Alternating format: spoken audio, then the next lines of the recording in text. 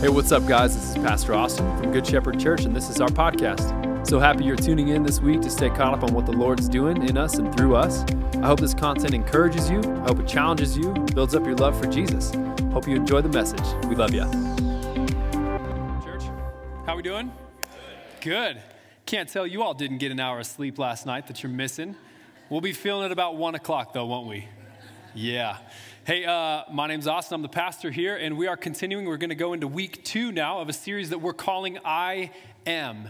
And in this series, what our hope is that all of us collectively, but also individually, we would behold the Lamb who has taken away the sins of the world. And we would just catch our eyes up to Jesus, and we would just fix our eyes on him, get captivated by who he is, who he said he was, and what he's done, and that we might just grow in our relationship deeper with him.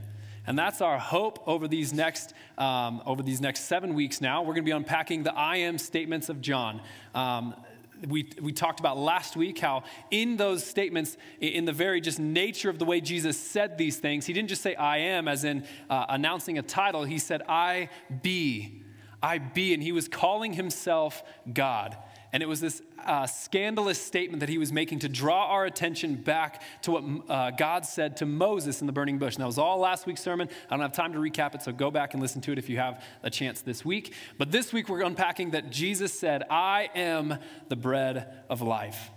I am the bread of life. And if I could unpack this sermon down into just one sentence, if I could kind of distill it down, it would be that Jesus did not just come to give you bread to fill your stomach. He came to be bread to satisfy your soul.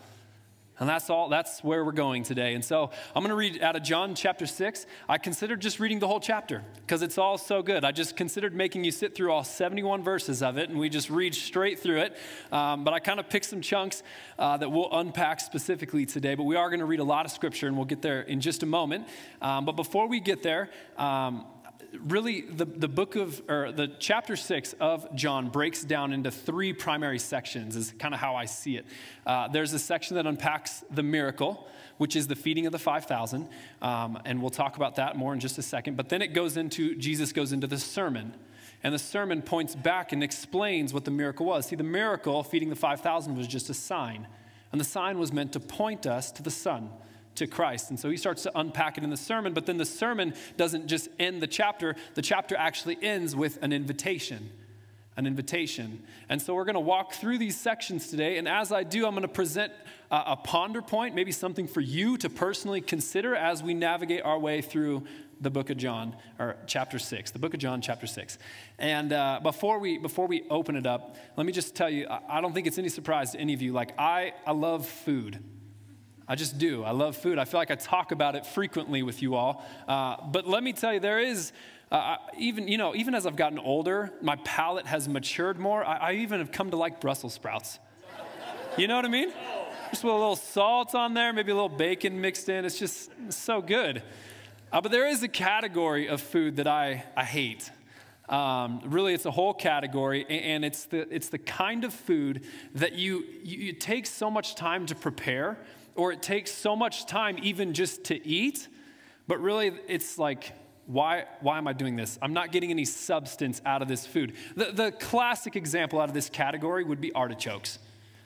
Like people who eat artichokes, and they're just like, oh my gosh, this artichoke's so good. Like, look at the meat on this leaf. I'm like, there's no meat on that leaf. If there was meat on that leaf, I'd be interested. But you're just like eating parts of leaves over and over again, all for what? For what?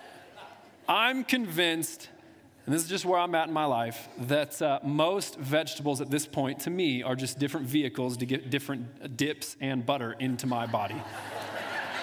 So that's just where I'm at. Where am I going with this? Okay, the point of this is, you know those cereal puffs that you feed your kids when they're really little, and you feed them to them, and you give them to them as a distraction, but not for substance. And so I don't know if you've ever looked at the nutritional content of that little puffed cereal container, but it's like, one serving is about 115 puffs, and there's 18 calories in that serving. And you just feed them to them over, and they're great as you're going through the grocery store. If you need your kid just to sit still through church for a little bit, you just are like, here, eat this, eat this, eat this, eat this. But it's terrible for substance. It's terrible for nutrition. And that's kind of what Jesus is getting at today, is there is a kind of food that satisfies you for a little while, but only I am the food that will satisfy your soul for eternity. for eternity. And so let's jump on in. We're going to be looking at John chapter 6. We'll start here in verse 25. So I think most of us know the feeding of the 5,000. It's 5,000 men sat down, and most scholars and historians would agree it's somewhere between 10 to 20,000 people.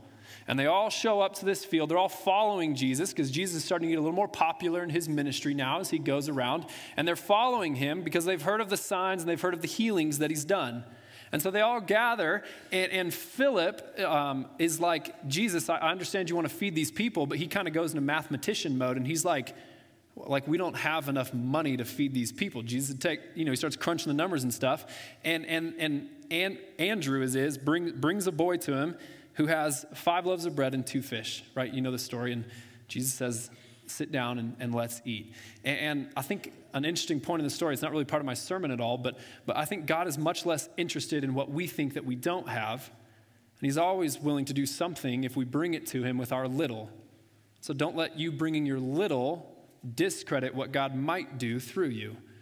Because here's this little boy, and he brings 5 loaves of bread and 2 fish, and Jesus feeds all 10, 15, 20,000 people. It doesn't really matter at that point. He feeds an incredible amount of people with a number 1 meal from Chick-fil-A. That's all it takes. He hands it all out, and when they're done, you know the story. They gather up 12 baskets of bread for the disciples to take for each of them. And then where we're going to pick it up is the next day. And I can only imagine the next day after waking up after a miracle like that, where Jesus is just done. You can imagine just kind of the chatter with all these thousands of people. Right, so I don't know how you read the Bible. I try and get myself into the story and imagine what it's like to be there. I hope you don't just read it like a newspaper. I hope you don't just sit down and go, okay, what's the daily happenings in the Bible today? That's fine, but really get yourself into the story. Imagine what it was like to be there. What was being felt, what was being experienced. And I can't imagine waking up after a miracle like that and you're like, what did he just do? Did you see that too? And you start chatting, and it says that Jesus had hid himself from the people because he didn't want them to make him king right away. He could tell they were going to try and make him king by force. And the reason was because the Jews were looking for the Messiah. They were looking for someone to make a king, a powerful king. And they'd heard of the healings. They'd heard of the signs. And he can multiply food. That's my kind of king. You know what I mean? Get him in here. We can do this. But Jesus retreated. He disappeared. And so they wake up and they're looking for him. They find him in Capernaum on the other side of the sea. And it says in verse 25, this is where we'll start. When they found him on the other side of the sea, they said to him, Rabbi, when did you come here? And Jesus answered them, Truly, truly, I say to you, you are seeking me not because you saw signs, but because you ate your fill of the loaves. Do not work for the food that perishes, but for the food that endures to eternal life, which the Son of Man will give you, for on him God the Father has set his seal. And so this is ending the miracle portion of the chapter here. We're ending the miracle where God just fed all these people, and they're coming back to him. They're going, show us another sign. And the question I think for each of us to ponder in this part of the passage is to ask ourselves, why do we come to Jesus? Why do we come to him? Are you just looking for him to do another thing?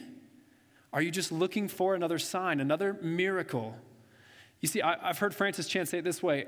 If I could read a transcript of your prayers, and I don't want to, I'll just be honest with you. I don't want to read a transcript of your prayers. But if you could read a transcript of your own prayers, and you could just look back and see, this is what I've prayed for, have you just been making requests to God?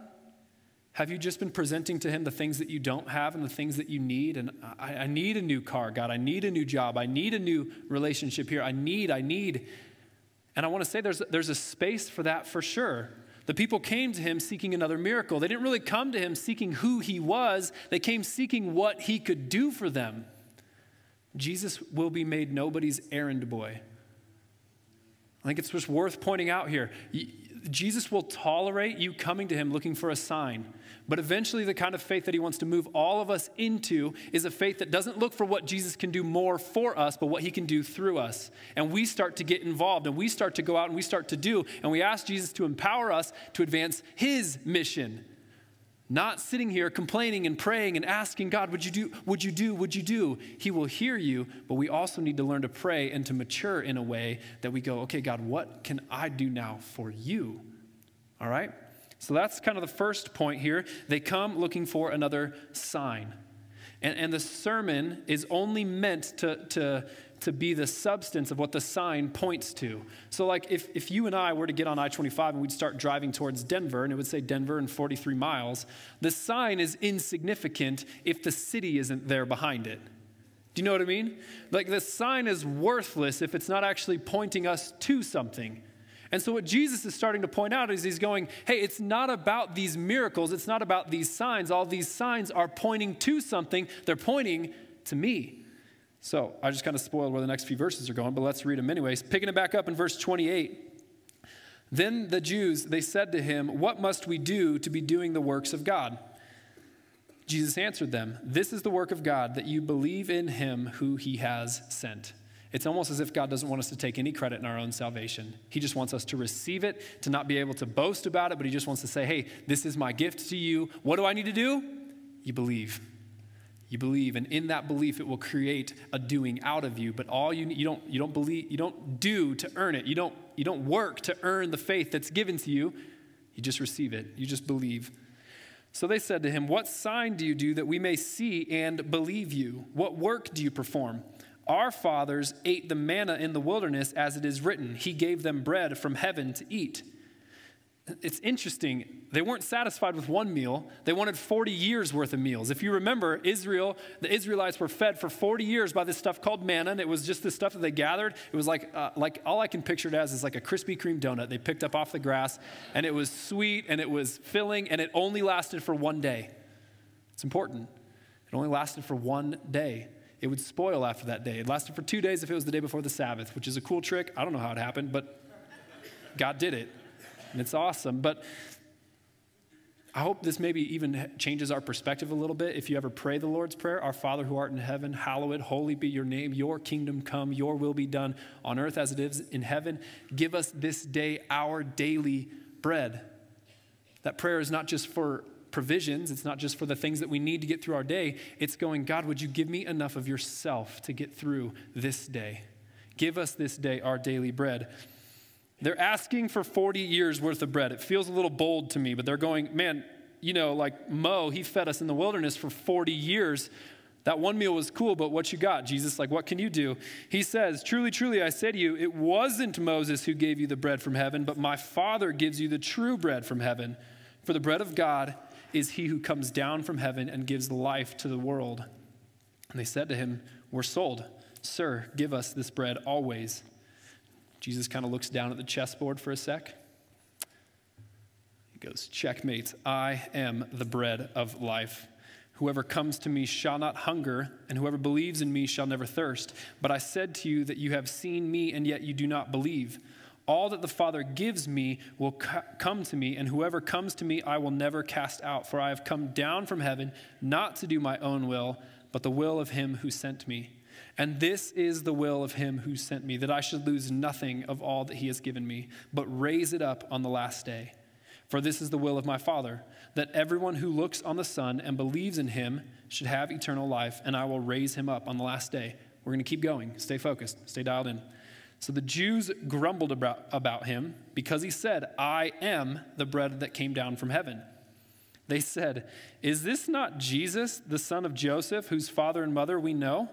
How does he now say, I have come down from heaven? They're like, bro, we've seen you in diapers before.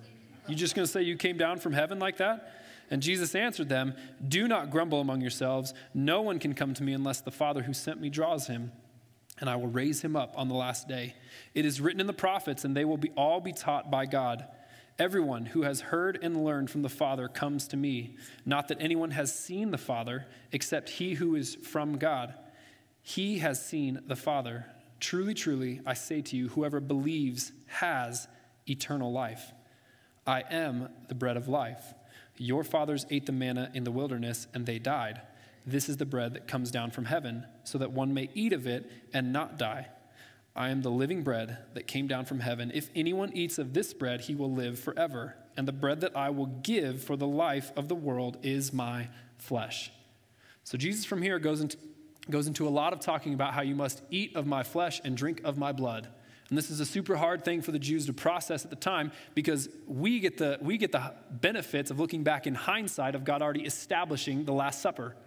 And he's established communion. He's established that sacrament. And so we know that we come to the table taking the bread, taking the cup, and reflecting on what Jesus has done for us on the cross. But they don't know what's happening yet. And so this is a hard thing for them to understand. Jesus sounds like a cannibal. They're like, this sounds crazy. But it all makes sense in just a few chapters. Now, I want to pull us all the way back up to verse 35, where Jesus first says, I am the bread of life. Whoever comes to me shall not hunger, and whoever believes in me shall never thirst. Now, I don't know if this is true about your Christian experience, but for me, in my walk with the Lord, I still get hungry, and I still get thirsty. I'm talking physically hungry. Like about 11:30 during second service, I'm going to be seeing all these people, but in my mind, I'm going to be tempted to be thinking about tacos. That's just what happens on a Sunday morning. Like I'm hungry, I'm thirsty still. So what is Jesus talking about here? It's important to note that that word life, I am the bread of life, is not the word bios, where we get the word biology. He's not talking about a physical life. He's using the word zoe. Zoe, it's this physical and spiritual, this abundant life that only God himself offers to us. So it's very important to know the difference in those two words, because he's not just saying I've come to give you life just to keep your heart beating. He's saying I've come to give you this Zoe life that keeps you alive but also gives you something to live for. And so he's talking more than just being hungry and thirsty. He's talking about what our soul longs for, what our deepest desires really are in our hearts. And I wanted today to kind of pull this off of the Bible for a sec and actually look at a humanistic psychology perspective. Because while I definitely disagree with the roots of humanistic psychology that trusts that man is inherently good and longs to do what's better for themselves and for mankind. Like I've had 3 kids of my own. I've been around myself long enough to know that ain't true. I have a 2-year-old right now, and if you want to hang out with her for the afternoon, you're welcome to. Like the whole world revolves around her. She's sure of it. And if she's in this adorable little phase right now where if you don't give her what she's asking for the moment she asks for it, she just screams at you. And so we're working on that as parents. Pray for us. So I disagree with humanistic psychology that says we all kind of have this cuddly, rosy approach towards humankind and ourselves. But I do agree Maslow has a hierarchy of needs, and Maslow is kind of the father of this humanistic psychology approach, where it's quit looking at the negative behaviors and trying to alter behaviors, but look at the positive things that intrinsically exist in humans. And so I actually believe I have this worldview that allows me to think that Maslow, even though he was an atheist, he was still made in the image of God. Sorry, dude. Like you still were. You were made in the image of God. And so everything that your life's work is going to point to is going to somehow be redeemable in the finished work of the cross. And so I just want to run you through his hierarchy of needs because I think it absolutely fits with a biblical hierarchy of needs. So the first one is physical. We all have physical needs. So we all have to eat. We all have to drink water. We all have to go to sleep at some point. We have these physical needs. And the way this hierarchy works is that once this tier is being met in our lives, then and only then are we able to move on to the next tier. Okay, so the next tier of Maslow's hierarchy goes to safety. You could also call this comfort. And so once we kind of have our base level physical needs met, then we strive to build out comfort and safety for ourselves. So we get ourselves a house. We get ourselves a 401k. We get ourselves some relationships that make us feel comfortable, that make us feel safe. Once we have that one, we move on to relational needs. Every single person in this room has relational needs. You have the need to be known. You have the need to be loved, to feel accepted. You have those needs. But again, you're going to have a hard time getting into your relationship needs if you're starving. And so this is how it moves down in a hierarchy. The next tier that it goes down to is esteem. Every single one of us on some level, some might be more important than others. You need to feel esteemed. You need to feel valued. You need to feel respected for the things that you do. You want other people to notice what's going into the work that you're doing. We want to have some sense of esteem. But the pinnacle, the ultimate thing that this is all pointing towards is this idea of self-actualization or transcendence. And transcendence, what psychologists would say, and the approach that this takes here is that every single person, what you ultimately long for, and I've been to enough funerals to know that this is true, is that all of us long to build something in our lives that outlast ourselves. To transcend all of these needs and to be known, to have a legacy that we leave behind. And so what Jesus is pointing at is that You have needs, and they go beyond your stomach. They go beyond your need for water. You have this need. You have these things that we're going to turn to in our lives to fill this hole that's inside of us. And what's tempting is to turn to your money, to turn to your spouse, to turn to your job, and that's how you long to fill the hole that's in your heart, that longs to be known, that longs to be valued, that longs to be respected, and to build something that's significant, that's meaningful. And you're going to turn to, and the danger is that we would only turn to these things. Howard Croft was a beloved elder and member here for years, and he passed away recently. Many of you were at his funeral this last Tuesday. And here's what's incredible. As I look through the needs that all of us have, Howard had all those things. Howard had he had the relationships, he had people who loved him, he had money, he had comfort, he had a wife who loved him, he had people who stood up at his funeral and shared stories of how his life impacted their life still to this day. And all this beautiful stuff was shared about Howard, but what's so sad about humanistic psychology, what's so sad about the funeral you've been to where all of that just rests on the capacity of that person, is that it all fades. It's all hollow. Every single one of these things could be taken from you in a moment. There's not one thing. I don't care how much money, how tight your marriage is. I don't care how much the people at your work love you. It's all fragile. It's fickle, and it's only going to last a certain amount of time. And so to sit at Howard's funeral and hear that all of those things, because they're not bad things, they're all real needs that we have, but when you listen, the message that was shared at his service was all of those things found their rest and they made sense on the cross of Christ because he could carry it. Because Howard had tasted and seen the Lord. He knew him, and so all of these things now get to find their rest on a foundation that can hold them. You see, because the problem with all these needs is if I put all of my soul's needs onto my spouse, if I put all of my soul's needs onto money, all of those things are fragile and they can't bear the weight of my eternal soul. But Christ can, because he came to offer us the bread of life, abundant life that would outlast. Don't labor for that which perishes, labor for that which lasts forever. And so the question and the thing for all of us to ponder in this portion, in the sermon portion of this chapter, is what kind of bread are you striving for? Are you striving so hard for bread that fades, bread that's temporary, bread that's fickle? Life is a vapor. It's here and it's gone in a moment. Are you putting all of your security?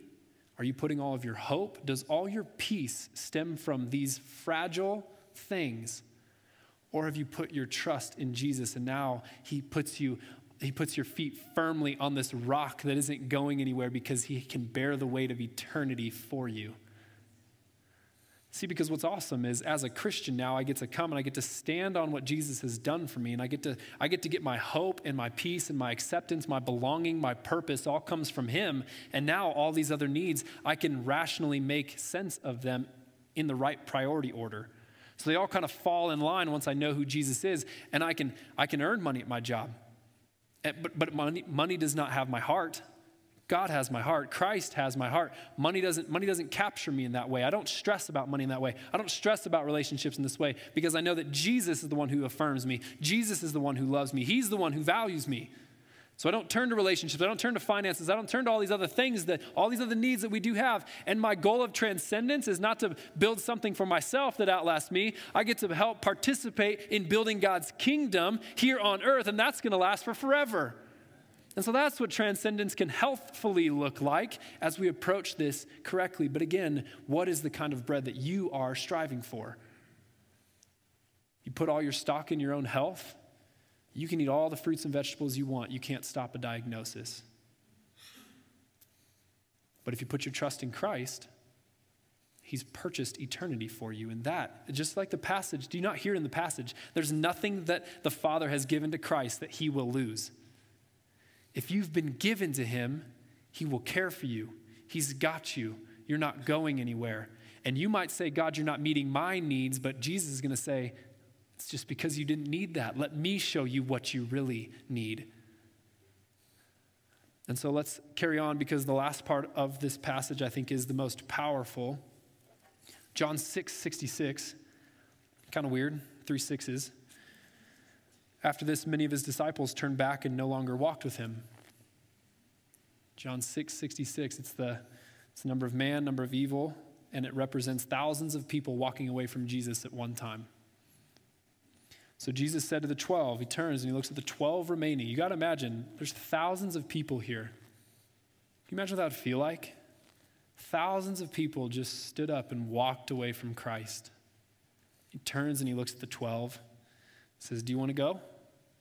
You going as well? Simon Peter answered him. Love this answer. I give Peter a hard time, and rightfully so. I think we all do, right? I think if we're all going to get to heaven, he's just going to collectively kick us all in the shins one time. Because he says some stuff, right? He kind of has some insert foot and mouth moments along the way, but this one, he just nails it. Lord, to whom shall we go? You have the words of eternal life, and we have believed and have come to know that you are the Holy One of God. Peter just goes, where are we going to go? Who else would we go to? There's this verse in Jeremiah. I want to read it because I think it's serious, it's heavy, but it's so profound and it's so valuable for us. Has a nation changed its gods, even though they are no gods? But my people have changed their glory for that which does not profit. Listen to this. Be appalled, O heavens, at this. Be shocked. Be utterly desolate, declares the Lord. For my people have committed 2 evils. They've committed 2 evils. They've forsaken the Lord. They've experienced, they have seen God do these profound, incredible things, and they've forsaken him. And how they got there, it still kind of baffles me at times. They've forsaken the Lord, but pay attention to this next one. And the fountain of living waters, they've forsaken me, the fountain of living waters. They've hewed out cisterns for themselves, broken cisterns that can hold no water. He says they've forsaken me, and they've turned to these broken, worthless idols that can't hold the living water I want to entrust to them. We do the same thing. You say, I don't worship any carved idols. I hope you don't. That's a good thing. But we do get caught up in the worship of money. We get caught up in the worship of esteem, keeping up with the Joneses, keeping up with what other people are doing around us, trying to play this game in America that we're all creating and trying to participate in, where who's doing better, who's got more, who's got what. And we get caught up in these things, and if we're not careful, we can turn them into idols. We can turn them into worship. I think it's Spurgeon who said, the human heart is never idle in making idols. It's just we're always after it. We're always after it. And so the invitation today remains the same. Who else are you going to turn to? Where else are you going to go? Every other thing, we've already been over it. Money, the relationships, the jobs, all of it. It's these broken wells that can't hold living water. And so the invitation to Peter, to us, do you want to walk away? Do you want to keep turning to these things? And Peter says, to who else would we turn to? Where else would we go? We're here. And I was brushing my teeth this morning. Mouth is full. And Katie's like, what do you want the Lord to do today? This big question, right? As my mouth's full. And I was just honestly, my hope, I think this message is really easy to preach to those who do not know the Lord. And if you're here today and you don't know the Lord, I just want to say you're on a hamster wheel that will never end if you're just trying to amass more wealth, more value, more security in all the things that are found temporarily here on earth. And the only thing that's going to give peace to your soul is by putting your faith and trust in Christ. And if you believe in him, what he's going to do is he's going to rework, he's going to reorient, he's going to change your heart so that you might find peace, hope, and belonging in him. And that's the only thing that's going to satisfy your soul. He didn't come to give you bread. He came to be bread for you and for me. But I think the greater message, since I know most of you, you've made that decision, you trust the Lord, what do I hope that he might do for us today? I just hope that we might change just a little bit in keeping our security, keeping our hope, that we break free from the anxiousness that comes from putting all of our stock in our health. Do you think the world is anxious right now? Look at the amount of toilet paper that's left at Walmart. There's none. Apparently people just started using it for the first time. Like, I don't know how that happens. But with all this stuff of the coronavirus, I'm not saying we shouldn't take it seriously. I'm not saying we shouldn't wash our hands. We shouldn't be careful. If you, listen to me. I wasn't even planning on saying this today. If you have a fever next week, you're not going to prove your toughness to us by just muscling through it and getting to church, right? Like, if you're sick, stay home. Wash your hands. Come in here. We'll watch it. We'll be careful. We'll pay attention to what's going on. But the anxiety that's in the world right now, just the thought of catching this thing, man, do we not just put all of our stock in our health? And as soon as that's the moment that begins to get threatened, we freak out. There's this panic button that's hit by everybody. And I just want to say for all of us, God did not give us a spirit of fear. God did not give us a spirit of timidity, but of power, of love, and of a sound mind. That's what we're called to. That's what God is offering to us. That's what eating from the bread of life looks like. Someone who can look at a chaotic, broken, fallen world and just go, I have peace and I have comfort because my Savior has offered this bread to me. And so that's my hope for each of us. I want you guys to stand up. I'm going to pray for you because a lot of this, every week, this isn't just head knowledge. This isn't just, oh, okay, I got the facts now. I can walk out of here and I'm changed. It helps. But this is a spiritual thing. This is something that we got to beg for the Holy Spirit to do this revelation in our hearts that we might see that God is He is my portion. He is the only place that my soul finds satisfaction. And I'm going to pray right now that God would spotlight in your heart somewhere that you're turning to that's not Him. Something that you're turning to in this world that will not last forever, cannot satisfy, cannot fill the need that you have in your heart, in your soul. And so I want you to pray with me, and I don't want you just to listen to me praying, but I want you to actually think about what I'm saying and pray along with me that the Holy Spirit, by His grace, would gently reveal something to us and that we might all the more be able to behold the Lamb. Might be able to just fix our eyes up at Him and realize that He is our source of security. He's the source of our substance. He is the portion of our soul forever. Pray with me. God, your people, we're all here right now. And we just ask, God, with an open heart that you would gently, faithfully, and lovingly reveal in our hearts a spot where we're turning to for security, for hope, for affirmation, God. Show us the things in our life that are causing us to be anxious. Test us, Lord. Show us right now if there's any offensive way in us. Our hearts are open to you. We want it because ultimately we know that you're going to show us those things by your grace so that you might turn our eyes, turn our behavior towards you. So Jesus, we're here right now. And I just ask that as a church, as individuals, we would fix our eyes on you. That we wouldn't get anxious the way this world gets anxious, that we would have a hope, that we would have a peace, that we would have a joy that's so deep in our hearts, God, that other people look at us and they take notice. What an awesome time. What an awesome time to show the world what peace in the midst of a storm looks like. And God, I pray that you would infuse our hearts with that today, that we have tasted and seen that the Lord is good, and our hope ultimately belongs in Him and the everlasting life, the Zoe, abundant life that you've came to offer us, God. We love you, Jesus. It's in your name we pray. Amen.